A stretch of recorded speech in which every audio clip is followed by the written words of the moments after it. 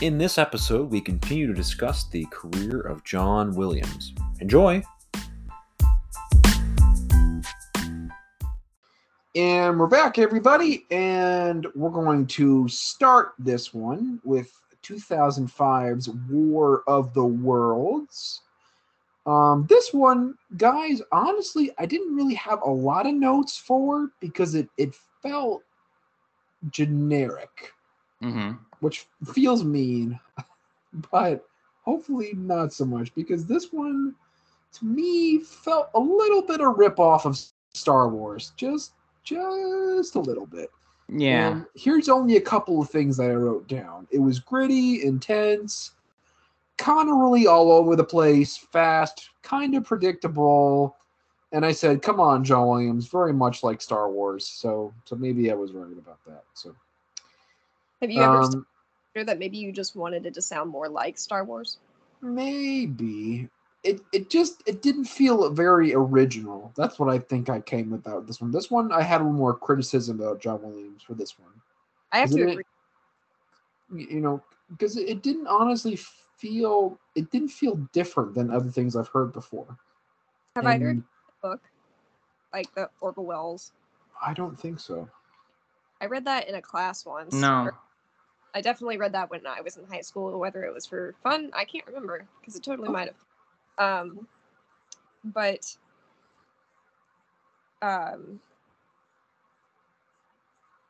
did we talk about what it's about anyway? No, go ahead. It's all so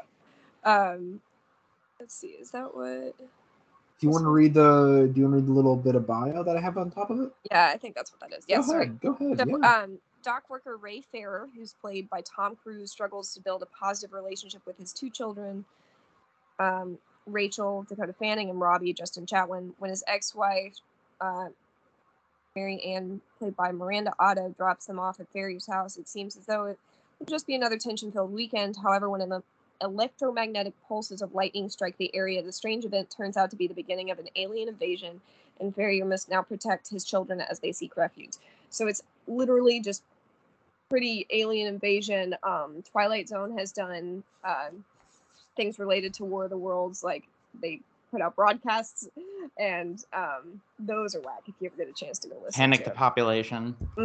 And so when I heard the soundtrack to this movie, it definitely wasn't, I just wasn't exactly about it.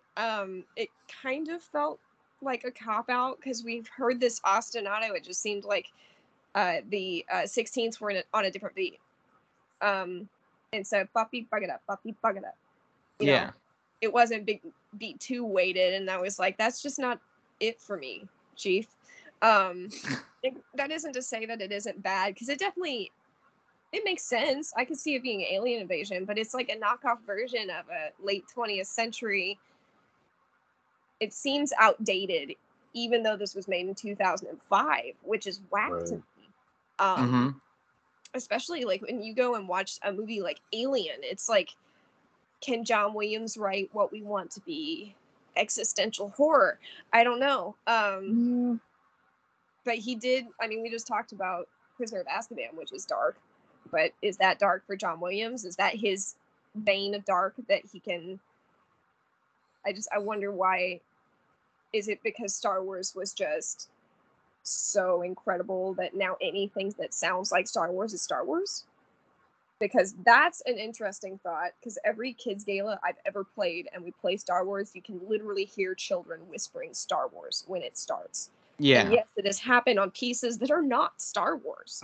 So it's just, it's something. Yeah, that you play Mars and they're like, it's Star Wars, and you're like, no, it's not. Yeah, exactly.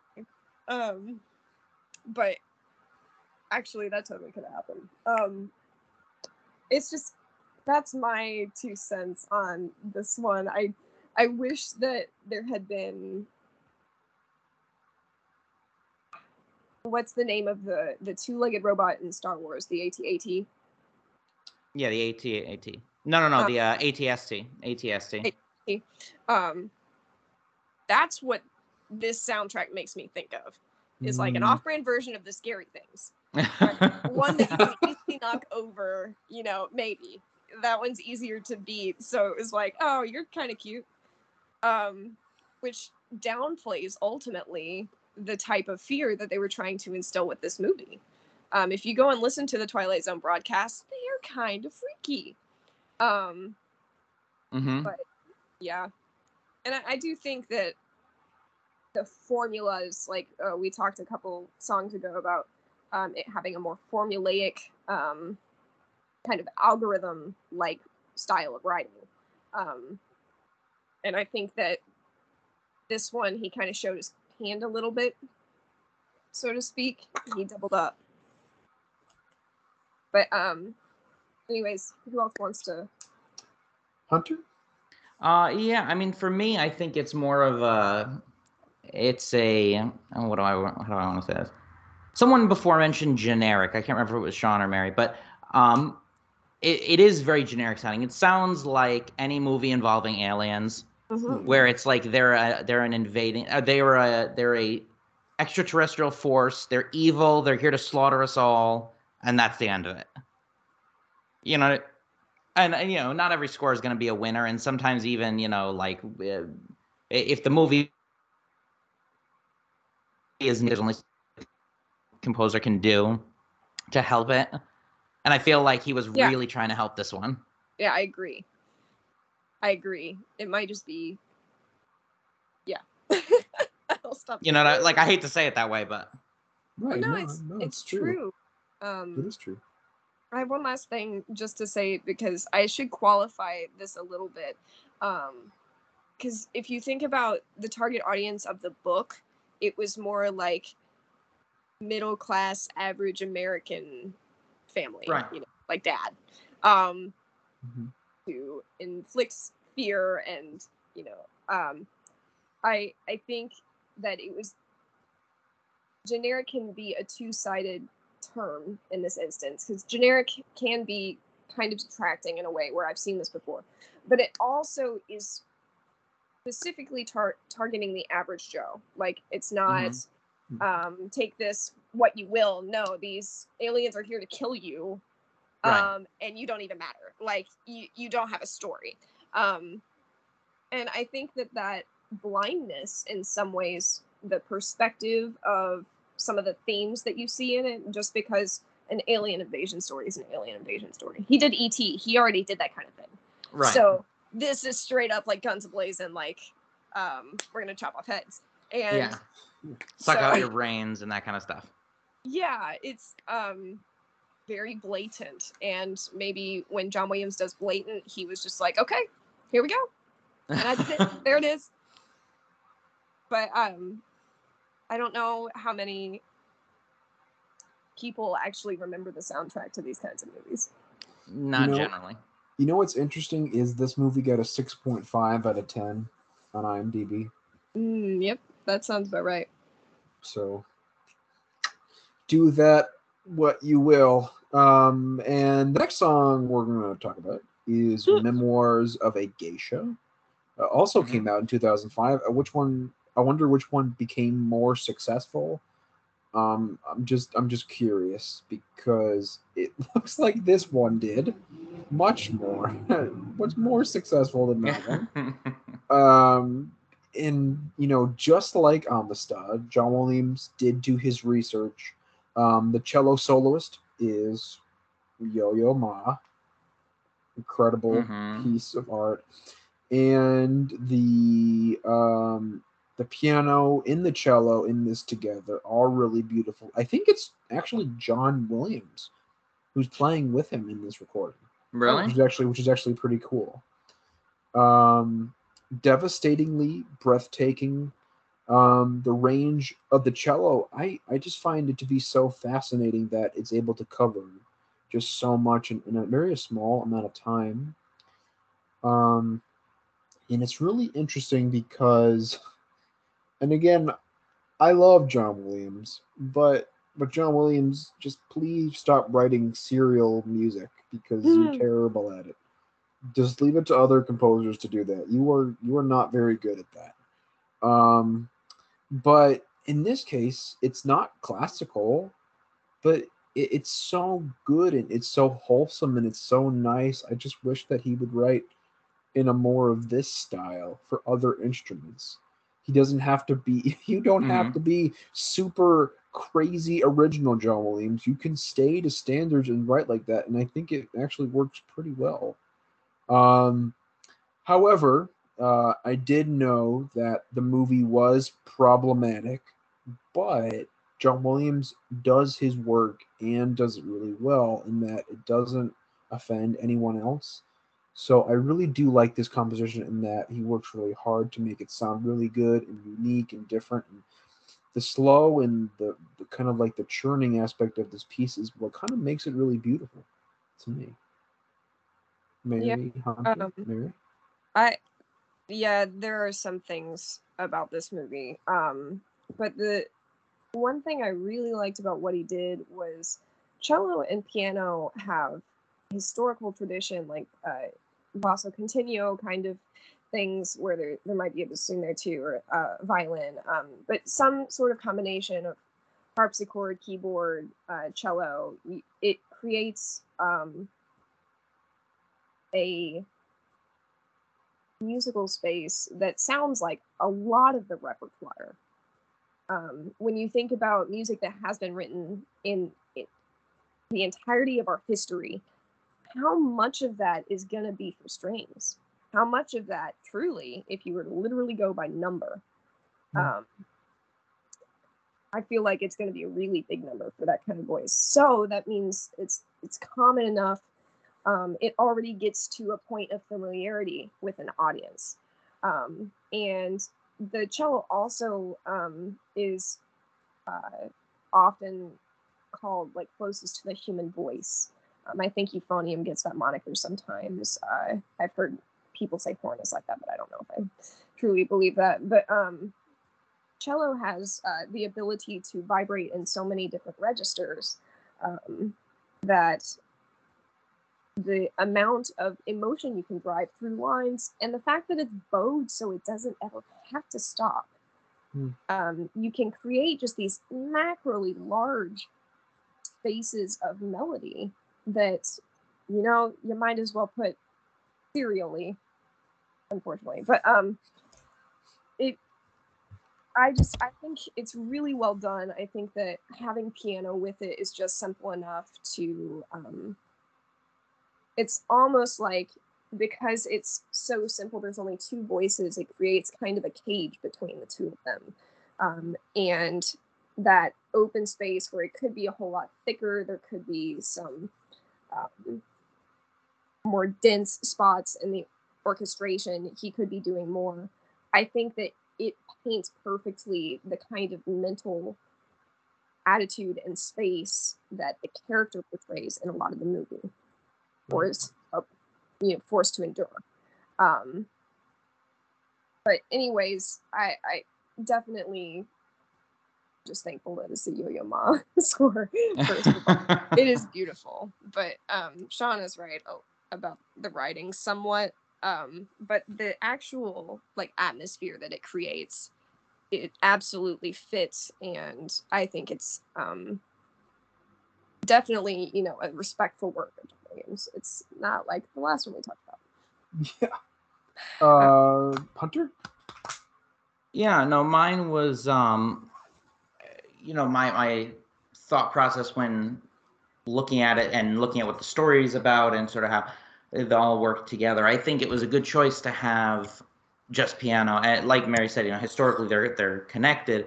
His piano and cello, I think, together can be a very powerful combination. And it also goes to show that Williams doesn't necessarily need a large orchestra, even if that's where he does his best work.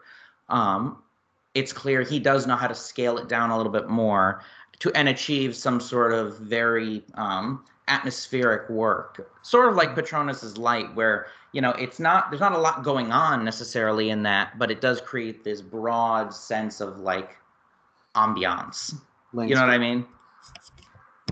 So I didn't have too much about that, but I did note that. And like you said, despite any controversy around the film, it's clear that the music portrays the style of music from the eastern part of the world, particularly Japan, where he was, where the film is supposed to take place.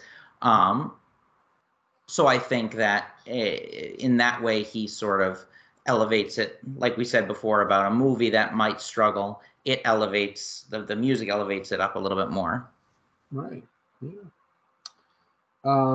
And we're going to continue with more serious works when we come back from our break. But before we go to our break, it is time to talk about our sponsor, Anchor, and how lovely it is. And we've been with Anchor for about more than a year and a half, and it's been so lovely having them work for us. And I'm just so happy that we're able to sponsor them for this break. And if you're interested in following us on any social media platform, we are on Twitter, we're on Instagram, we're on Facebook, we're on TikTok, and Hunter says the YouTube. And if you are interested in following us on Twitter, we are at MusicSpeaks_pod. On Instagram, we are MusicSpeaks_podcast. On Facebook, we are Music Speaks Podcast. On TikTok, we are at Music Speaks_podcast. And on YouTube, we are Music Speaks Podcast. So we're going to take a quick break. And when we come back, we got some more serious John Williams works to get us into the 2010s. So stay with us.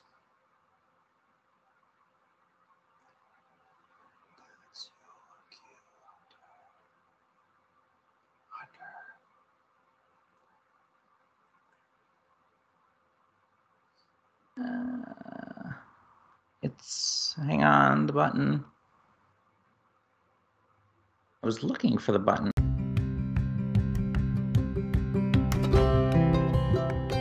And after that, we are done with our... Sorry. And after that, we are done with our fourth John Williams installment. Thanks for listening, guys. And of course, thank you to John Williams, ever the mastermind. Truly, there is no one better, especially in film scoring. But the deeper that we get into this stuff, the more I'm convinced. So, anyways, let's just recap for a little bit. When we listen to John Williams music, what is one of our biggest takeaways? Anyone want to take this one first? Yeah, I'll go first real quick. Yeah, and I think what's interesting is the way his harmonic language has changed throughout his entire career. We're at the apex of his career where he's starting to write some really memorable music. And going forward into actually today, where he's writing some really great stuff still, and hopefully maybe by the next point we talk about John Williams Part 5, we'll be able to maybe talk about some Kenobi music, which would be really exciting. So Hunter, take it away. Yeah, I think the like any composer, his style has developed, and this is something we've talked about with him before, which is that his style has changed in that, I think the focus of whatever sound he's going for changes. I think he sometimes in his early career he was looking for more brass sound, and then I think he looked into more of a string sound, and then towards the turn of the century, I think he started experimenting with some other sounds, like using choir as a focal point, and a lot of different rhythms, like almost stylistically different, you know what I mean? Which we've talked about with some of the pieces, particularly in this round. So I think it's a composer can keep their sound while still keep their signature while changing the vehicle by which their signature is delivered. It's like we pay you the big bucks, my man. that was perfect. Mary? Yeah, and kind of like how Hunter was saying, one of the tracks that struck me the most on the soundtrack, other than Harry Potter, was "Catch Me If You Can," because he really does just change his orchestration and a lot of the throw a Sean word in, aesthetic of how he generally writes. His early scores are really like bombastic for the most part, and then as we go on and on, you see his voice evolve, and so I think it's really interesting to see it used in so many different ways during this one decade. But anyways, he's done so much else that we haven't even touched outside of film scoring. And I can't get enough of John Williams at this point. We have a horn concerto, but it's really hard. I bet. you know, it's interesting, and we'll have to do a classical music one with him as well. Yeah. And we will continue and finish off John Williams' career and get into the 2020s. But more Joe Hisaishi and a promised classical repertoire with him coming up next after that as well. And who has the next? Oh, with that. Yes, I suppose that's my cue. I'm ready for my close-up, Mr. DeMille. With that, my name is Hunter Sagona. I'm Mary Haddix. Now, I'm Sean Kunis, and keep listening to What You Love.